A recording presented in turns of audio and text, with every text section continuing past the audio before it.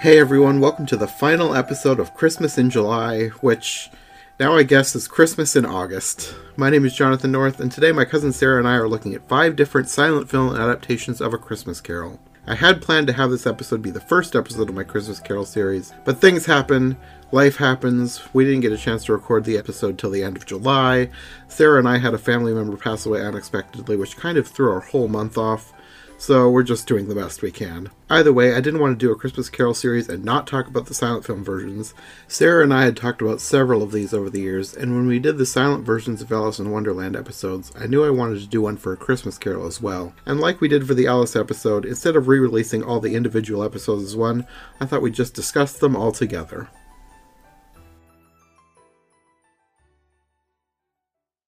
I guess, of course, we should start with the 1901 version, the very first one. Very short film. They're all short, but this one was the shortest. Apparently, it was 6 minutes and 20 seconds, but all that remain, I guess, are 3 minutes and 26 seconds. So I don't know what is missing. Oh. But a bunch of it is missing. Well, and when you go back to 1901, how long was any movie? I don't know. As far as I know, most movies around that time were pretty short. I don't think they had, like, hour-long films. Because the Alice from maybe 1903 was short as well. Mm-hmm. It was nice, but it was short. It was still so young that I would imagine that doing 6 minutes of film felt like quite the thing. Yeah. Probably. So there wasn't a lot of description with this one. Scrooge looked like he might be a little young, but whatever. There were times that I thought that about other Scrooges that we've seen too. And with not a lot of description, I read that the filmmakers were counting on audiences being familiar with the story. Like, we've discussed this about other ones. Like, okay. We can tell that they were probably making for people already in the story. This one specifically said they were counting on people being familiar with the story to reduce the need for a lot of intertitles. And this is at a time when this is already a relatively old book. Mm-hmm. But such is the power of Dickens, I guess. So, but then the thing is, okay, what are we missing? Because I think there was one ghost. Well, the title of this one was Scrooge or Marley's Ghost, so I think it was only Marley through the whole thing. Which isn't the only one that does that. There's no boyhood here. They skip straight to him being a young lover and having regret. Mm-hmm. And this is something that happens with a lot of these older ones, but all of the visions are basically just projected on a wall behind him. Like they even have, in this one specifically, he draws this big black curtain closed, and that becomes the place where the visions happen. Thank you for catching that. I didn't know how they did it. I just know that this is a repeated effect through these old films of having this hazy overlay thing. I think it probably wasn't like projecting like we think of now, but like they were sort of mixing two scenes they shot different times and then not exactly cut out, but I don't know exactly how they did it for that specific effect. Either way, it seems to be common back then. There was one that looked specifically cut out though, when the door knocker looked like it had been cut out and placed over top of the door knocker, his face. So you're catching this stuff, that's good.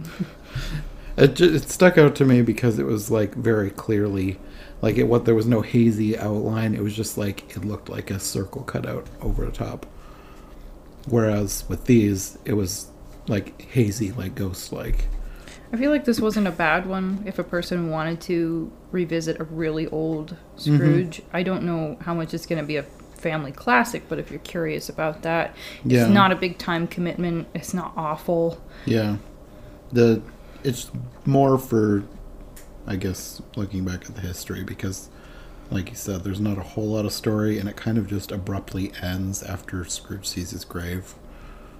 That's... so you don't really even get the... I don't know, not the fully redemption. So you're just basically getting a historical snippet with this film. So don't get your hopes up too high unless that's what you're after. Mm-hmm. After that, there was another silent film from 1908, but it is considered lost. So we couldn't watch that one. Yeah, the Kratitz had a sign that said, "God bless us, everyone." And then at his nephew's house, there was a sign that said, "Merry Xmas." A Merry Xmas. Anyway. 1910. That one is a bit longer, 13 minutes.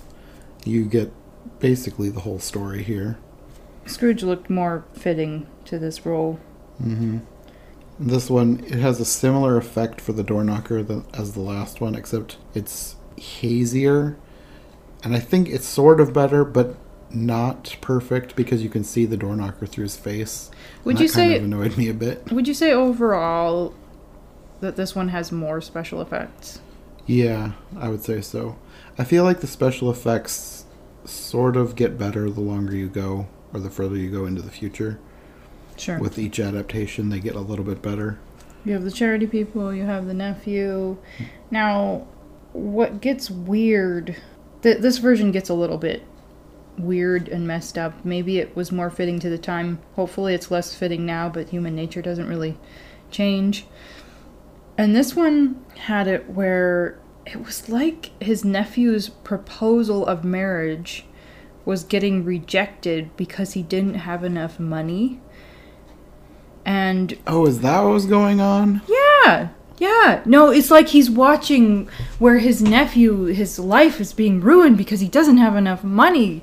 This girl won't marry him. And when he is redeeming himself, he's basically telling his nephew, "Oh, I think that you can marry whoever you want because I'm going to make you my partner," and they're all happy. And so it's way more about Fred having money, which not every version is like that. Like Fred, no, I noticed that about the end, but I just thought it was a weird thing at the end. No, it was woven in earlier, and that was him redeeming himself.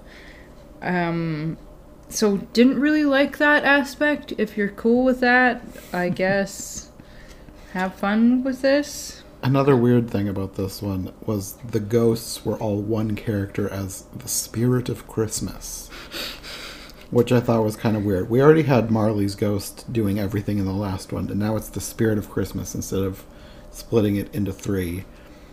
And it's a lot of him seeing his breakup parties. There's not a whole lot of depth in the stuff that you see in the past. And then I guess that's where the stuff with Fred comes in, is in the present. But then you have... I don't know if this is supposed to be their version of Ignorance and Want, because it says Want and Misery on the title cards, and then you see like these ghostly hands reaching up at the bottom of the screen. That sounds so creepy. I was like, is that supposed to be their take on Ignorance and Want, the two ghostly children under it has Christmas to be presents robes? It has to be. So they took some liberties here. And there was at least one scene where, I don't know if it was meant to be funny, but the Cratchits were incredibly fearful of Scrooge. I remember. Weren't they like hiding behind a table? And I think sort years ago when we talked about this before, I think we made note of that too. Another thing that I don't think it was supposed to be funny, but in the vision of the future, he like dies on screen. And then you have, I think it's Mrs. Dilber. She just comes and takes like a coin out of his dead hand. I feel like I may have laughed over that part. I did. It was kind of creepy and hammy and funny all at the same time, maybe you'd say. So if you have a morbid sense of humor, if you like a little hamminess and money lust, then you might like this. And if you don't, it's only 13 minutes, so you haven't wasted an hour. Your suffering won't be very long. Well, no, it's not a terrible version, but I wouldn't list it as number one of the old versions. A recurring theme throughout these old films is sausage curls, so if you like seeing those, then, you're good. I guess I didn't notice that, but that would be something that you would notice. Oh, I was taking note of the hairstyles. It changed as time went on. Yeah. Then we come to the 1913 version, which is called Scrooge. And then it was re-released in 1926 as Old Scrooge, which I guess more people are familiar with. But it was made in 1913. This one is much longer than the others. This one was 40 minutes. Even though it didn't need to be. No. This is much closer to being like a feature film, but it's not, but it felt like it. It felt really long, especially at the beginning. They belabored it where he's just sort of hobbling around outside, and just there were things that they could have been cut out and they could have picked up the pace, but they didn't. One thing that I do appreciate about this version is the beginning where, well, there's a moral overtone. With more than one of these, they have that, which I don't necessarily have a problem with. I mean, I need more of that. But I'd say encouraging the moral tone of the story, but also praising the author and talking about the historical background. And they showed his birthplace, and they had sort of a little historical reenactment where he's in his study writing. Dickens. Yes.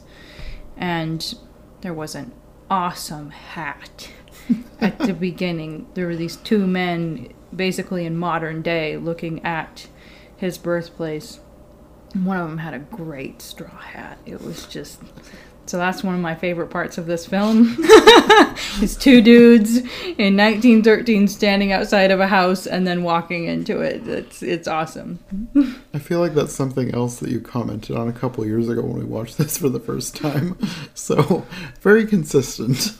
Yeah, there's only so much we change over time. I mean, we do change, but certain things stay the same. Like Sarah's love of straw hats.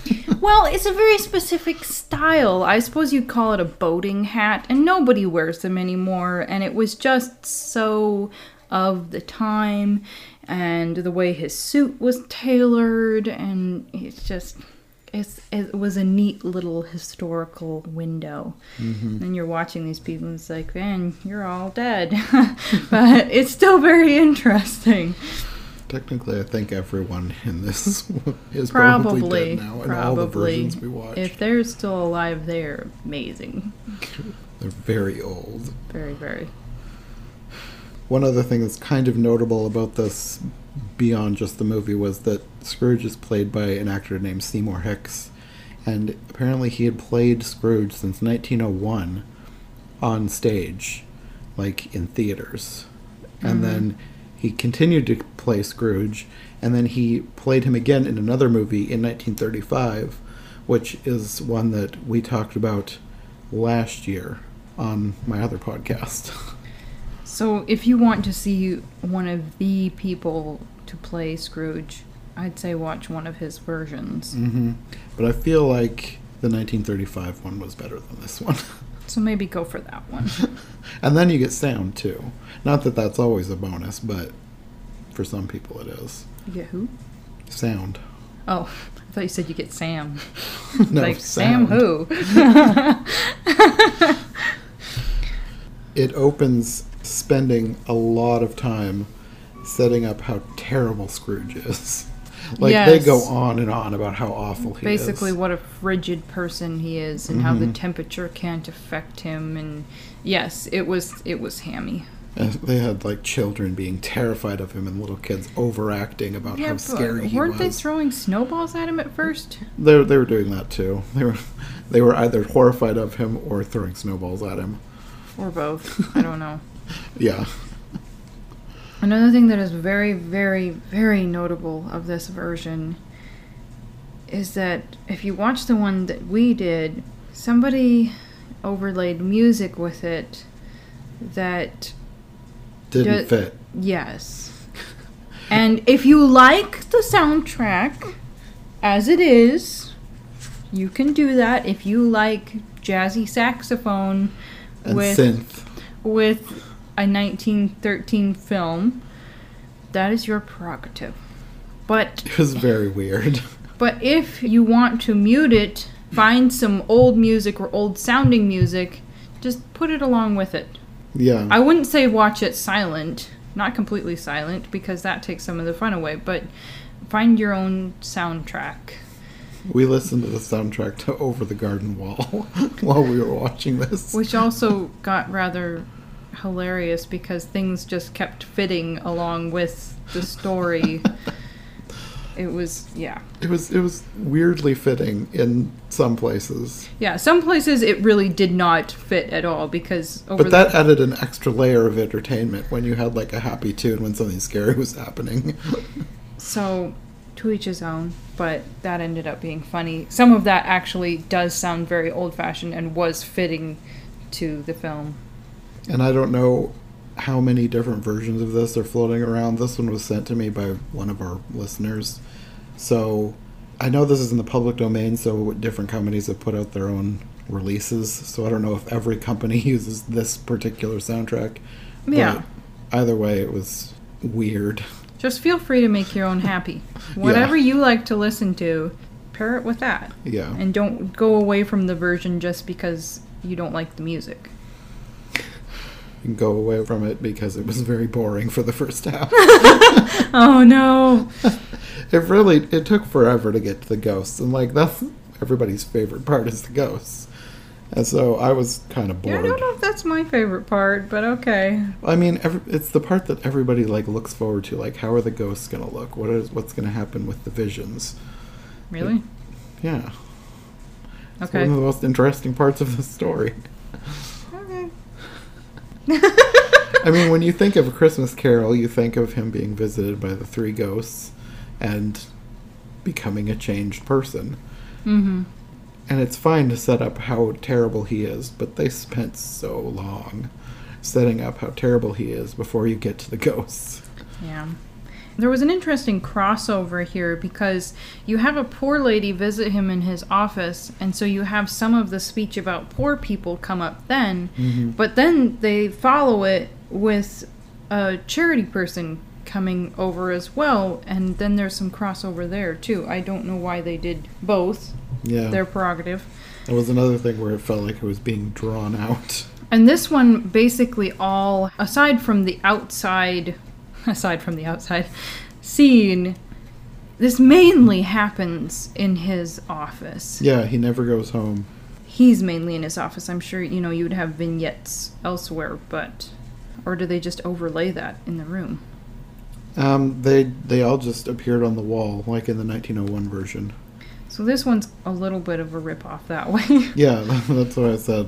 If you want to watch Seymour Hicks, this one was kind of boring. Go for the 1935 one. And Marley was not a complicated ghost. They probably did some fancy work with sheets, if I remember correctly, on this one. And there were no other ghosts. No, Marley says that he comes representing the ghosts of past, present, and future. Yeah, this one took some interesting trails. Like Tiny Tim dying on screen. Now, the Cratchit girls, they had nice braids, I noticed. Okay, so you think of, for all the people who are into Anne of Green Gables, the 1980s version, thank you very much, then those type of pigtail braids.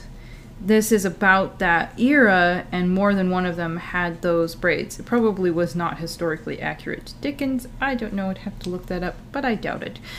Also, I think an older girl had a nice Gibson tuck with sausage curls on the side. So pay attention to that if you're into hairstyles. It was interesting.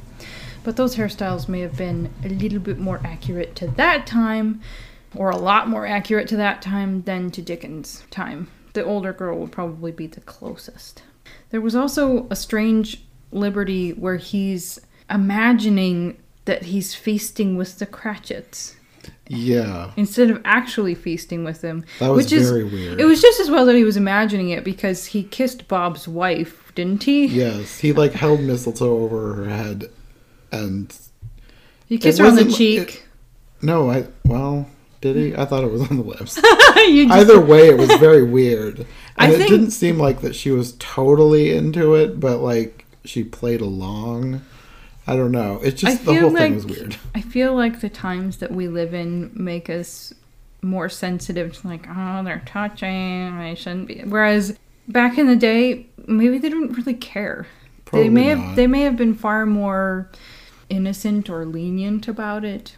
But that was for some reason just an imaginary get together. Yeah. It was weird for multiple reasons. Which he did reconcile to Bob when he came to the office, but yeah. And he imagines that he has dinner with the Cratchits, but then he actually has dinner with Fred, but that's only in a title. It says that he goes to dinner with Fred. It doesn't actually show it. So they show what he imagines that happened, and they don't show what it says actually happened. Also, he kisses a chair. I did not notice that. That's weird for a different reason. When he came out of the dream and everything was okay, he kissed the arm of the chair, which is acceptable. That's less weird than other things about this version. Yeah, I guess so.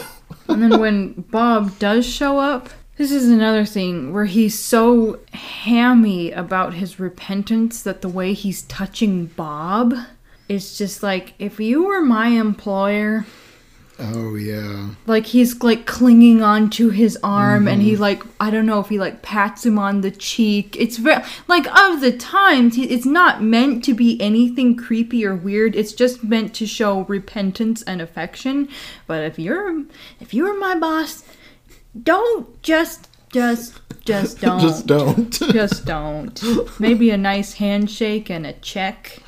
Yeah. A superfluous check would be great. Yeah. Yeah, no. It was very strange. There was a lot of strangeness in this. It was very boring for half of it, then very strange for the other half. And then throw the music in and it's very strange. Yeah. So, yeah. Not number one version. I don't know if I'll say that about any of these, but there are the next two. Better. Sure. Sort of.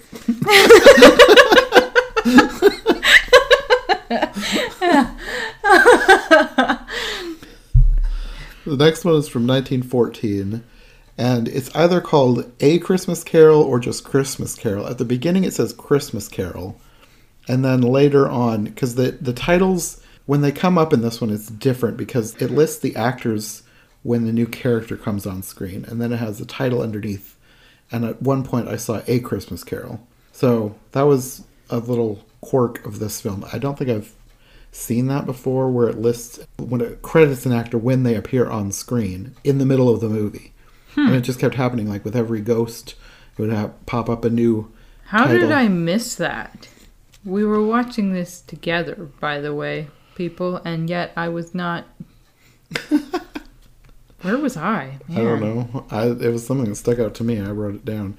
I guess the actor's name was probably smaller print than the character name. Maybe I was just so busy staring at the actual people that I wasn't paying attention to the gray blob underneath saying who it was. Was that? I don't know. Well, it was like a separate title screen. Like, it popped up, like, with silent movies. It said, like, The Ghost of Christmas Past, and then underneath it had the actor's name. Oh, so I was probably just reading that part. Probably. That's probably how you missed it. Okay. This one, I feel like, well, I don't feel like, it was definitely the clearest picture of all of them. Like, there was very little grain. It wasn't like HD or anything, but it was very clear picture. So, I don't know where this film was stored, but they kept very good care of it. Right. Cannot be said for all things. No. I was confused. Okay, maybe you can explain this to me. So you have handsome, by the way, nephew on here, but then you also have a niece thrown in. That's not supposed to be his wife, right? Is that just an extra relative that came along? Or were they counting the marriage as now she's a niece because she's married in? How did that work? Did it say niece? Yeah, it did. Oh, I missed that. I missed that one. You missed the actors, I missed the niece. I just assumed it was like a fiance or a wife. Yeah, the chick showing up at the office and later on was described as niece. So somebody fill us in the comments if somebody married somebody's nephew back then. Were they just referred to as their niece, or I don't know. No, I just assumed, I guess, that it was his wife or fiance. Right, because that's the story in the other ones. No, I didn't catch the niece title card. Perhaps the best quote of this film was, "Poor Bob gives his mite." I don't know why that was funny, but we laughed. Because when the charity people showed up, even though Scrooge wouldn't give, Bob did, and they had a little card for it. Another thing that would be of historical interest is that Tiny Tim looks like he could be 3-4 years old, and it follows with the however many decades long trend of little boys having curls. He didn't have the longest curls that he could have, because obviously that got pretty extreme sometimes, but he had curls going on, and he looked like, I don't know, Shirley Temple's brother or something. He was cute, but just know, yes, that is a boy with a leg brace and curls, and that's how it was back then. They grew up and they got their hair cut, but when life started out, you're going to have to look for other indicators to know what gender the child is, like whether they gave them a fake knife or something, you know? I feel like that was a thing. Or maybe it was a real knife. But back then, it could have been a real knife. I think there could be certain indicators in the dress of the child to show that, yes, this is a boy, but if you didn't know, first blush, their flowy garments and long curls could totally throw you, and that's just the way it was back then. Tiny Tim had pants on, though, because he was wearing the leg brace. Okay, if you're totally unfamiliar with the times and you think that little girls wore pants back in 1914, just don't think that you're watching a Shirley Temple film. In fact, if you think you're watching a Shirley Temple film, just go take a nap and then come back and watch this. This is turning into a weird ramble. One thing that I thought was interesting, at the time when you see the tiny toddler Tim, it's kind of cutting back and forth between the Cratchits and Scrooge goes to a restaurant, which is not something that I've seen in any other version except for one of the animated versions that I talked about last Christmas. And I just thought that was interesting that showed up in this version and the animated version. And I don't know why they would even include that, besides that he came in and was like crushing the happy atmosphere. Mm-hmm. That's probably why they included it. Probably. I just thought it was an interesting thing that they added in that you never see in most every other version. He usually goes home and eats gruel. Right. That would be the cheaper thing to do, probably. Yes. And you get a door knocker effect in this one, too. It's an improved version of the 1910 one. Like, this time you can't really see the door knocker through his face. Mm. So, like I said, the special effects are kind of improving as they go. And the Marley effect improved as well. It's better than the last time. And this time you actually get the spirits. You actually see a different spirit for each one. They had an interesting selection of spirits. The first one, Jonathan was especially confused because it's like, is that a man or a woman? It's like, no, I think it's a man with a long wig and a robe. But it looked like a little old lady.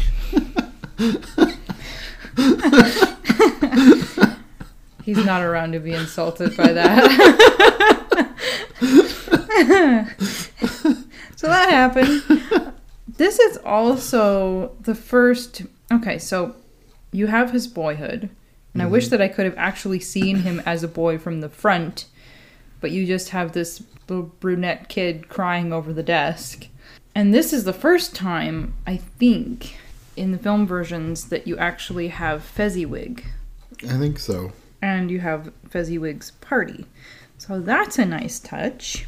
Yeah, at least to me, one of the notable things about these scenes was that they actually go to these places. Like, this one is definitely an advancement over the last one. Yeah, because in the other ones, they're just like, he's watching them as visions sort of projected on the wall behind him. But this time they actually went to these places. Right. And the Ghost of Christmas Present looks more like what you would expect Mm-hmm. from watching whatever, well, at least from the version that I grew up watching. He has a beard. He looks, I don't know, is festive the right word? Yeah. He looks fitting for the part. Mm-hmm.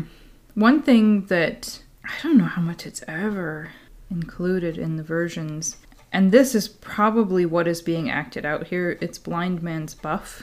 And in the actual book, I think it's one of the cutest things that happens, because there is a young man playing it, and it talks about how I think he's kind of hamming it up playing this game and purposefully catching this, I don't know, plump little woman or something, like he's into her. And he's purposefully going after her and, I don't know, being mock scary or whatever. It's a really cute part of the story, and it was really well written. So, never mind the ghosts. That's one of my favorite parts of the story. I know it's not the deepest thing that happens, but it was very cute. And they do have them playing a blindfolded game, but I don't know if it's the nephew that's blindfolded or some other dude. And I think he catches a girl and gives her a kiss, and it's nice. At least I think. Hopefully that... If you notice something bad that happened... No, nothing bad happened in that scene. He probably caught his wife or something. Or the niece, who we don't know who that is. Anyway. Yeah. One thing about this, probably wasn't that scene. I think maybe it is in the past still. Either way, in one of the visions that they go on, I thought it was funny because Scrooge is like sadly dancing. That was Fezziwig's party. Okay. Yes. Yeah. It was like really slow, sadly dancing. I thought it was kind of weirdly funny. I don't think it was supposed to be funny, but I found it funny. I'm not having a great time remembering. They had the Cratchits, too, in present. In this version, wasn't she just kind of plump and jolly and... Yeah. The Cratchits seemed like a fun family in this version, I thought. It was interesting, and one of my main takeaways is that I liked her cabinet that had her china in it. But no, she looks more like a normal, happy person, and yeah. I think the whole family seemed like that. They just seemed like fun. Like you could go hang out with the Cratchits. Yeah, and the other versions didn't seem like that so much. I mean, they didn't seem like bad people. They just were kind of there. This one, Tiny Tim was really cute, and she was merry, and hey, she had a nice cabinet. So I'm trying to think of what the right word is for that type of cabinet, but whatever. Let's just call it a china hutch. But it was, yeah, never mind. It was nice. Then we get to the future, and Sarah thought that the Ghost of Christmas Future looked like a priest. I kind of thought he looked like a monk. Okay, that's probably a better descriptor. Monk? Yeah. Okay. Yeah, he had on these long robes. With scalloped edging. Yeah. Which was kind of an interesting choice. It was a hooded outfit. Mm-hmm. I would say he's one of the least creepy Ghost of the Future people ever. And that is one of the reasons that I would recommend this version. Mm-hmm. Because if you're looking for non-creepiness, I feel like this is one of the highest ranking ones. And really, I think all that happens in the future is that they go to see his tombstone. There's no scenes of him seeing people after he's died or anything. And no gasping out his last... No, like the last one. When he comes out of it, he does say an actual prayer of thankfulness, which is nice. Another thing that's different about this version is he actually goes to the poultry shop. I made note of that too. That was something you don't usually see. I don't think I've ever seen that in any other version. So if you want to see a bunch of bird carcasses and a guy buying one, this is your version. Yeah. But I like that they included him actually. I mean, I don't know that that's accurate to the book, but I like that they included it. It adds a little more color. They still had the kid that delivered it, even though he didn't send the kid to get the bird, but he still delivered it. But he also told them it was from Scrooge, which I thought was kind of weird, because it's usually like a secret who sent the bird, but he told them it was from Scrooge. You know, after he gave him a raise, he probably would have figured it out anyway, but... Well, I don't think he gives him the raise till the end. Yeah, but I'm just saying. Anyway. Yeah, well. Then Scrooge goes to have dinner with Fred. And then the next day he goes in. And we didn't mention it at the beginning, but Cratchit had put a single, twig of holly. He was 2 little sprigs. Either way, it was just the tiniest little decoration, and Scrooge threw it across the room. So at the end, you have Scrooge arriving to work, and he's crying over the holly. He picks it out of the fireplace and sets it up again. I'm sorry. And then when Bob comes in, he looks very mischievous before telling him that he's doubling his salary. And then at the very end, he actually goes and visits the Cratchits, and then you get Tiny Tim's iconic line, "God bless us, everyone." This is one of the best silent versions. If you actually want to watch a silent version that covers the story, it's not super creepy, they do a decent job. Plus, it actually has the best picture. It's picture quality, so bonus. So yes, 1914, A Christmas Carol. Look for that one if you want to watch a really old one. After this one, there was another film in 1916 called The Right to Be Happy, which was the first feature-length adaptation, still a silent film, but sadly, it is apparently lost in its entirety. According to the Library of Congress website, no copies survive anywhere. So that was kind of a disappointment when I found that out, because it was hey, there's one of the first feature-length adaptations was a silent film. And then I started looking for it. Nope, can't watch it. So, just kind of interesting to note. I thought I should mention it. But yeah. Now you can. Now you all know what you can't watch. But it happened. It happened in 1916, which is interesting. Was it an American film? Yes. Okay, so we had not entered World War I yet. You kind of run into this a lot, or at least I do, in researching different versions of different books that we can talk about on the podcast. And I always like to go back and see if there are silent versions of things we can watch. Right. And so many of them have been lost. I feel like that happened when I was looking up Anne of Green Gables versions, that there were one or more where it's just not really there, which is too bad. Yeah, I was looking into that one, and of course, Secret Garden, we talked about versions that we can't watch. I think there's one or more that are lost from The Wizard of Oz, but some of those do still survive, and I'm going to try and find those, because I want to actually see some. I've been told they're all terrible, but I want to watch them anyway. Of course you do. But this illustrates our point, or it helps to bring home the point more, that the 1914 one stands apart. Yeah. More so because of the picture quality and the fact that it's decent, good. It's intact. You get the whole story. Yeah. And then we come to the 1923 version. It had a nice font.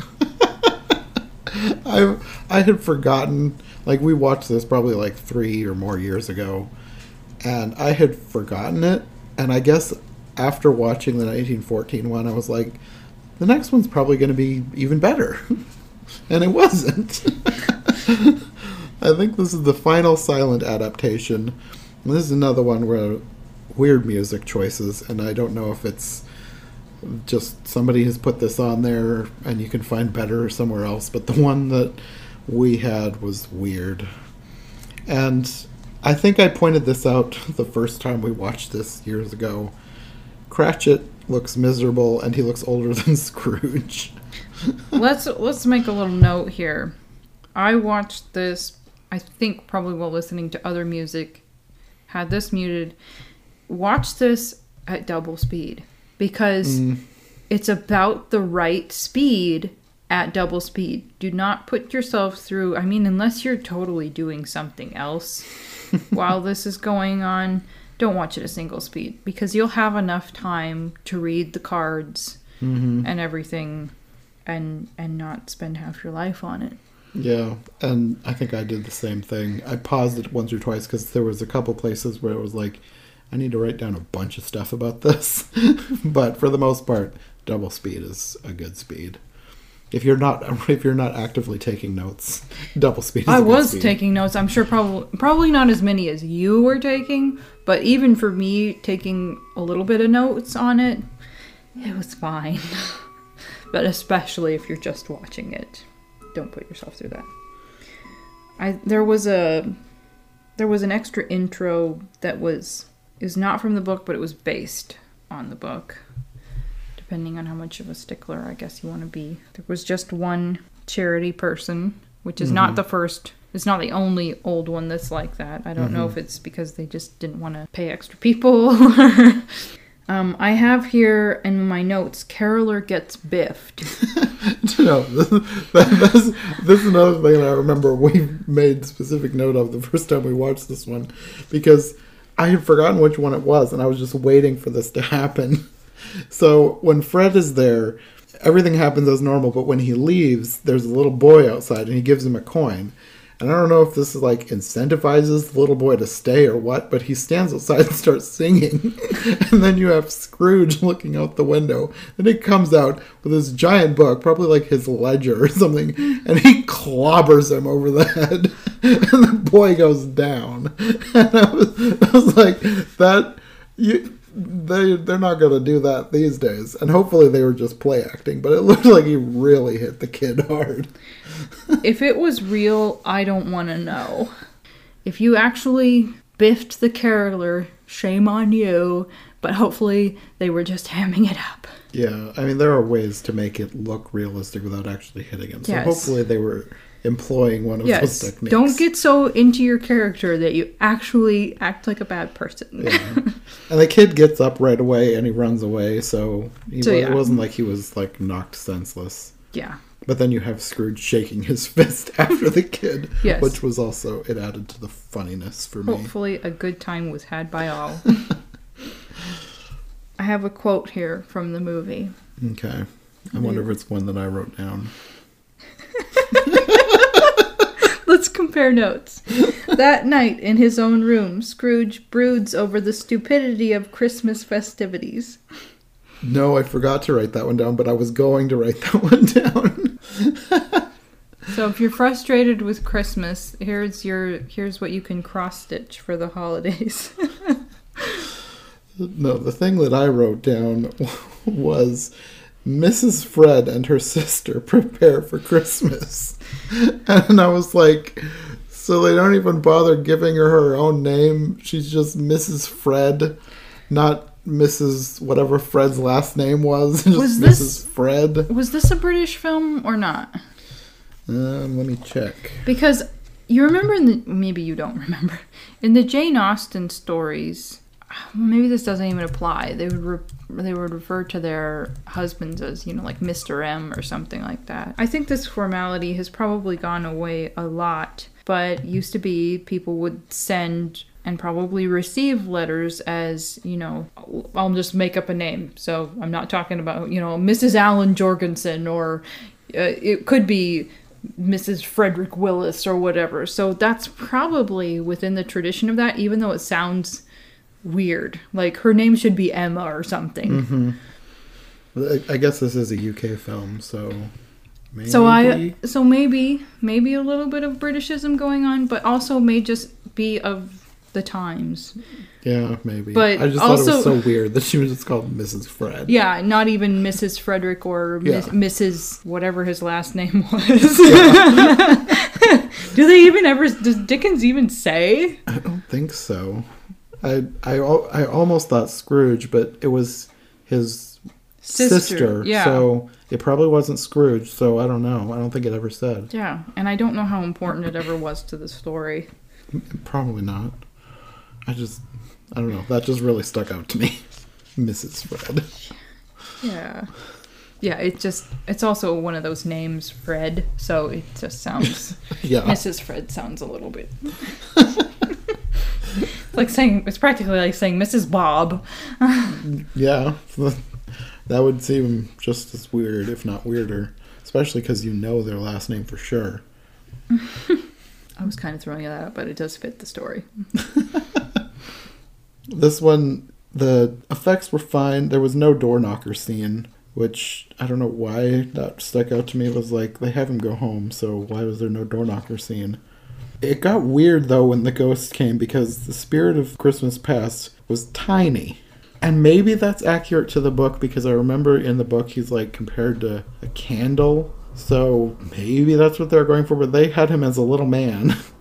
And it was like a little elf. That's what it seemed like to me. It was strange. I feel like we kind of need the book with us. I remember the 1980s version. She's like, I hope, which is actually a she in that version, but that's probably not accurate to the book.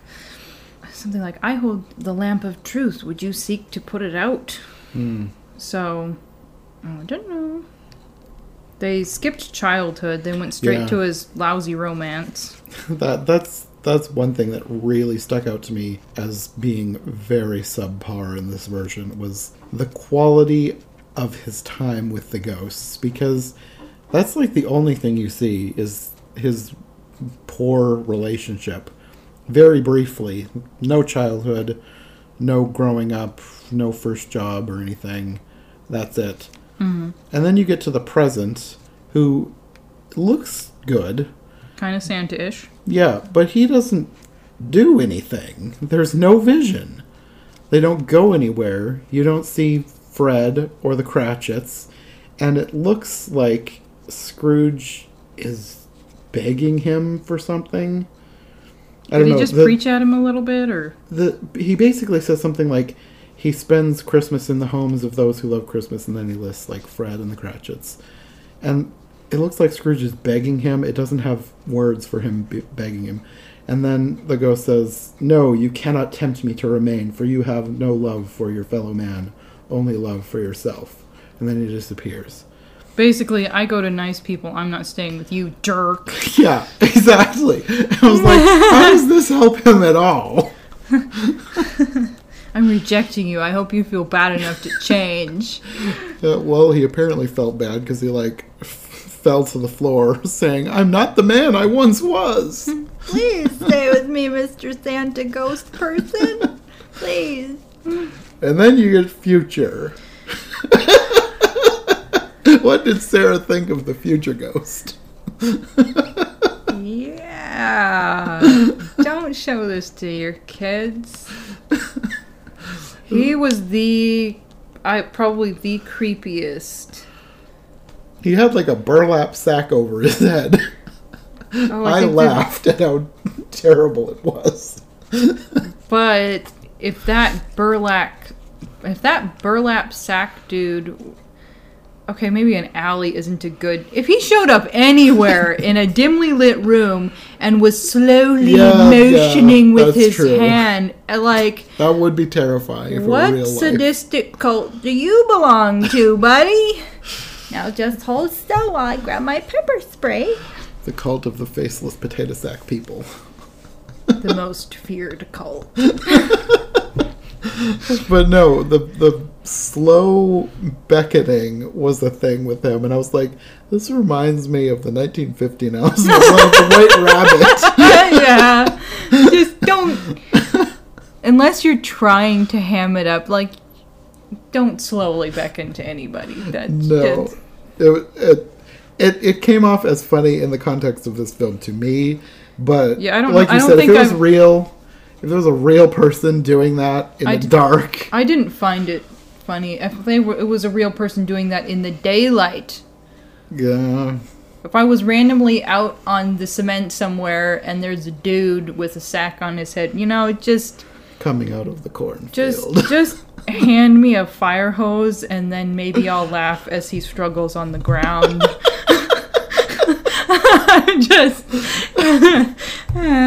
No, just...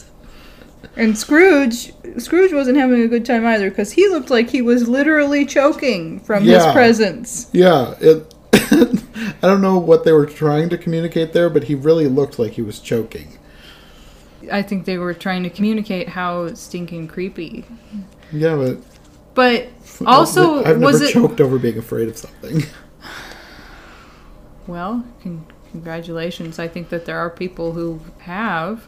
Okay. If that's a thing, then I take it back. I've just never heard of it. If somebody was having a panic attack, they'd probably be having a hard time breathing. So if you wanted to chalk it up to that, either that just his evil, nasty presence could have been sucking the air out of the room. I don't know.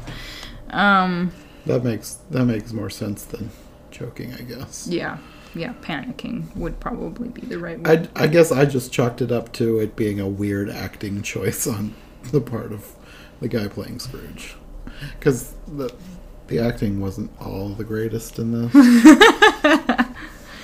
I guess if you wanted a Halloween film, maybe one of my least favorite holidays. Sue me. Also, who is Topper? That was another thing I wrote down. I mean, it's a cute name, kind of like Thumper, but... Yeah, after the whole thing with Future, when he wakes up, it goes to Fred's house, and it says, Topper, who is in love with Mrs. Fred's sister. Yeah, don't give Mrs. Fred's sister a name. I mean, if Mrs. Fred can't even get her own name, why should you give her sister a name? They could have been like Mrs. Fred and her sister Elsie, and then be like, Topper is in love with Elsie, you know? They could have done that. Yeah. Or Miss Elsie, make it nice and proper. Yeah, I don't know. But apparently he's proposing at that point. Is Topper like a British nickname or something? Like, I feel like you could name a small dog or maybe a little tuxedo cat, name them Topper. That would be cute. Yeah, I don't know. I've never heard the name before. But apparently he's proposing, and you have Fred and Mrs. Fred watching. Mrs. Fred, beckons Fred in. And then... come see. Yeah, then they're all, congratulating them. And Mrs. Fred's sister is acting all shy. Best Christmas ever! And Scrooge eats with them and gives Fred money. Yeah, one thing I don't know if this is something that should seem weird or not. It stuck out to me anyways. They all sit down to eat, except for Mrs. Fred, who it looks like she's saying grace. And I was like, would they have done that? It seems like something that back then they would say, the man has to say grace. But they had her saying grace, and I was like, that just seemed, I don't know, oddly progressive for the time. I don't get that. Most of the time, I mean, in our house, if I'm sitting down with my parents, my dad will say grace. Most of the time. Mm-hmm. So I have... It was Hollywood. I don't know. I don't know. Maybe that was something... Now, you said this was a British film? Yeah. Let us know. Were the British people in Edwardian times, were the women the ones saying grace? But I know, here's another thing, which maybe neither here nor there, but anybody remember the Waltons that's under 35? I don't know. Different members of the family would take turns saying grace. So there's that thing of within families, I think, teaching the children to say their thankfulness for the meal. But why Mrs. Fred was saying the prayer, no clue. I don't know. It just stuck out to me as notable. Yeah. Was this the one where you said it looked like the children were getting covered in asbestos? Yes. I know that's kind of a random thing to just jump to right after the woman saying grace. But No, I thought it was funny. At the very beginning, when the kids are throwing snow, I think this might have been the one. Was it? One of these, it looked like the kids were throwing asbestos. There was probably fake snow involved. No, it was the 1913 one, I think. Okay. Yeah. Well, I'm late on that comment. We didn't watch this one together. We watched the 1913 one together. And yeah, it looked like the kids were throwing asbestos snowballs. You never know. Asbestos has so many uses. Yeah, who knows? That was a random tangent back to 3 films ago. A little late on that one. Cratchit does get his salary doubled after the meal with Fred. Now, fresh in my mind, I wrote down confusing ending. Why did I write that? Well, it was a little bit different because after the meal with Fred, it says that he summons Cratchit to his office, which you don't ever get, because he's like summoning him back on Christmas Day. It's not like it's the next day or anything. Okay. And he summons him back, and then he tells them he's going to double his salary, and then they clink glasses. But he didn't act all that surprised, which I thought was kind of strange. He tells him, and then they clink glasses. The end. There was something specific in there that was confusing me, and I cannot remember what it was unless I watch it again, and I don't know how much it actually matters. The only thing that I found notable after the prayer was when Fred took the lid off the tureen. It looked like there was a little explosion. I have no memory of that. I think it was supposed to be steam, but I was like, that looked like an explosion. Okay, at the end, it ends with what looks like "Whoople hello," and was that supposed to be an exclamation point? I think so, because there's that same letter that looks sort of like an L at the end of world in the previous sentence, and then after hello has the same thing at the end. So I think it's like a blurby exclamation. It's like a blurby exclamation point. Yeah, there's no dot underneath. That's probably what's throwing you off. But it's at the end of every sentence, if that's where they're ending the sentence. Okay, I can live with that. But that did stick out to me too. The whoop hello. It says, "I'm as happy as an angel. I'm as giddy as a drunken man. A Merry Christmas to everybody and a Happy New Year to all of the world. Whoop hello." Which seems like a weird ending. With you telling me that it's a British film, I probably just chalk it up to being British. Britishism. Then the British people can comment, "No, this has nothing to do with us or these times." Yeah, no, it's probably just an exclamation point. I didn't think it was anything else. Okay, well, that was just me then. So there you have it. The 1914 one is the best. This one, I think, also maybe just listen to your own music. I think it's kind of cute, but the 1914 one probably comes out on top for watchability. I like aspects of the 1923 one, but right. The really truncated visits with the ghosts, I didn't appreciate because you don't get much story there.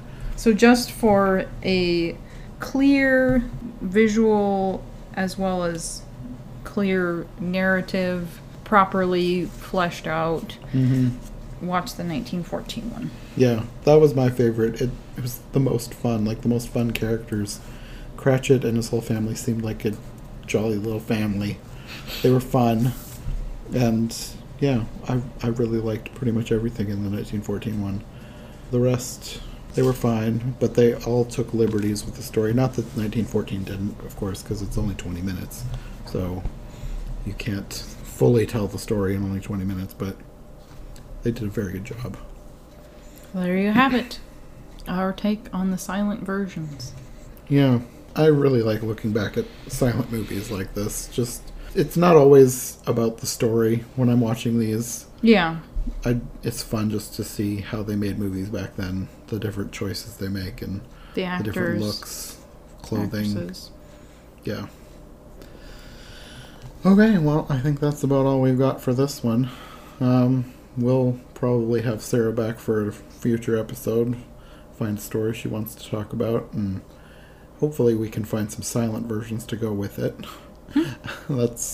Or some really messed up 1930s version. You know, that's another thing with us. Yeah. The older the film, the better it is for conversation, I think, sometimes. Could be. Especially with Sarah, because Sarah always has interesting takes to different aspects of the film that I wouldn't have even thought about. Thanks. Okay, well, we'll see you next time. Bye.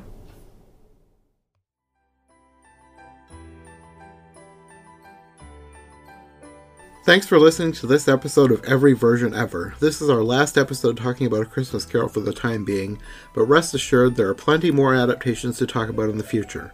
Next time we're going to start a whole new series looking at a brand new book, and this time we're jumping into a book I've never done before, but I've wanted to do for a long time, H.G. Wells' The War of the Worlds. I have 4 episodes currently planned for the series, about enough for 1 month's worth, if I get out an episode a week. But You know how it goes sometimes. Example A is this episode at the beginning of August, which was supposed to be at the end of July. So while I'm aiming for August in these episodes, if we end up going into September, I'm not going to sweat it. Hopefully you will all understand. Anyway, I'm really excited to get into The War of the Worlds. This has been a book I've wanted to do a review series on for so long, and I can't wait to get into it. So thanks for listening, and we'll see you next time on Every Version Ever.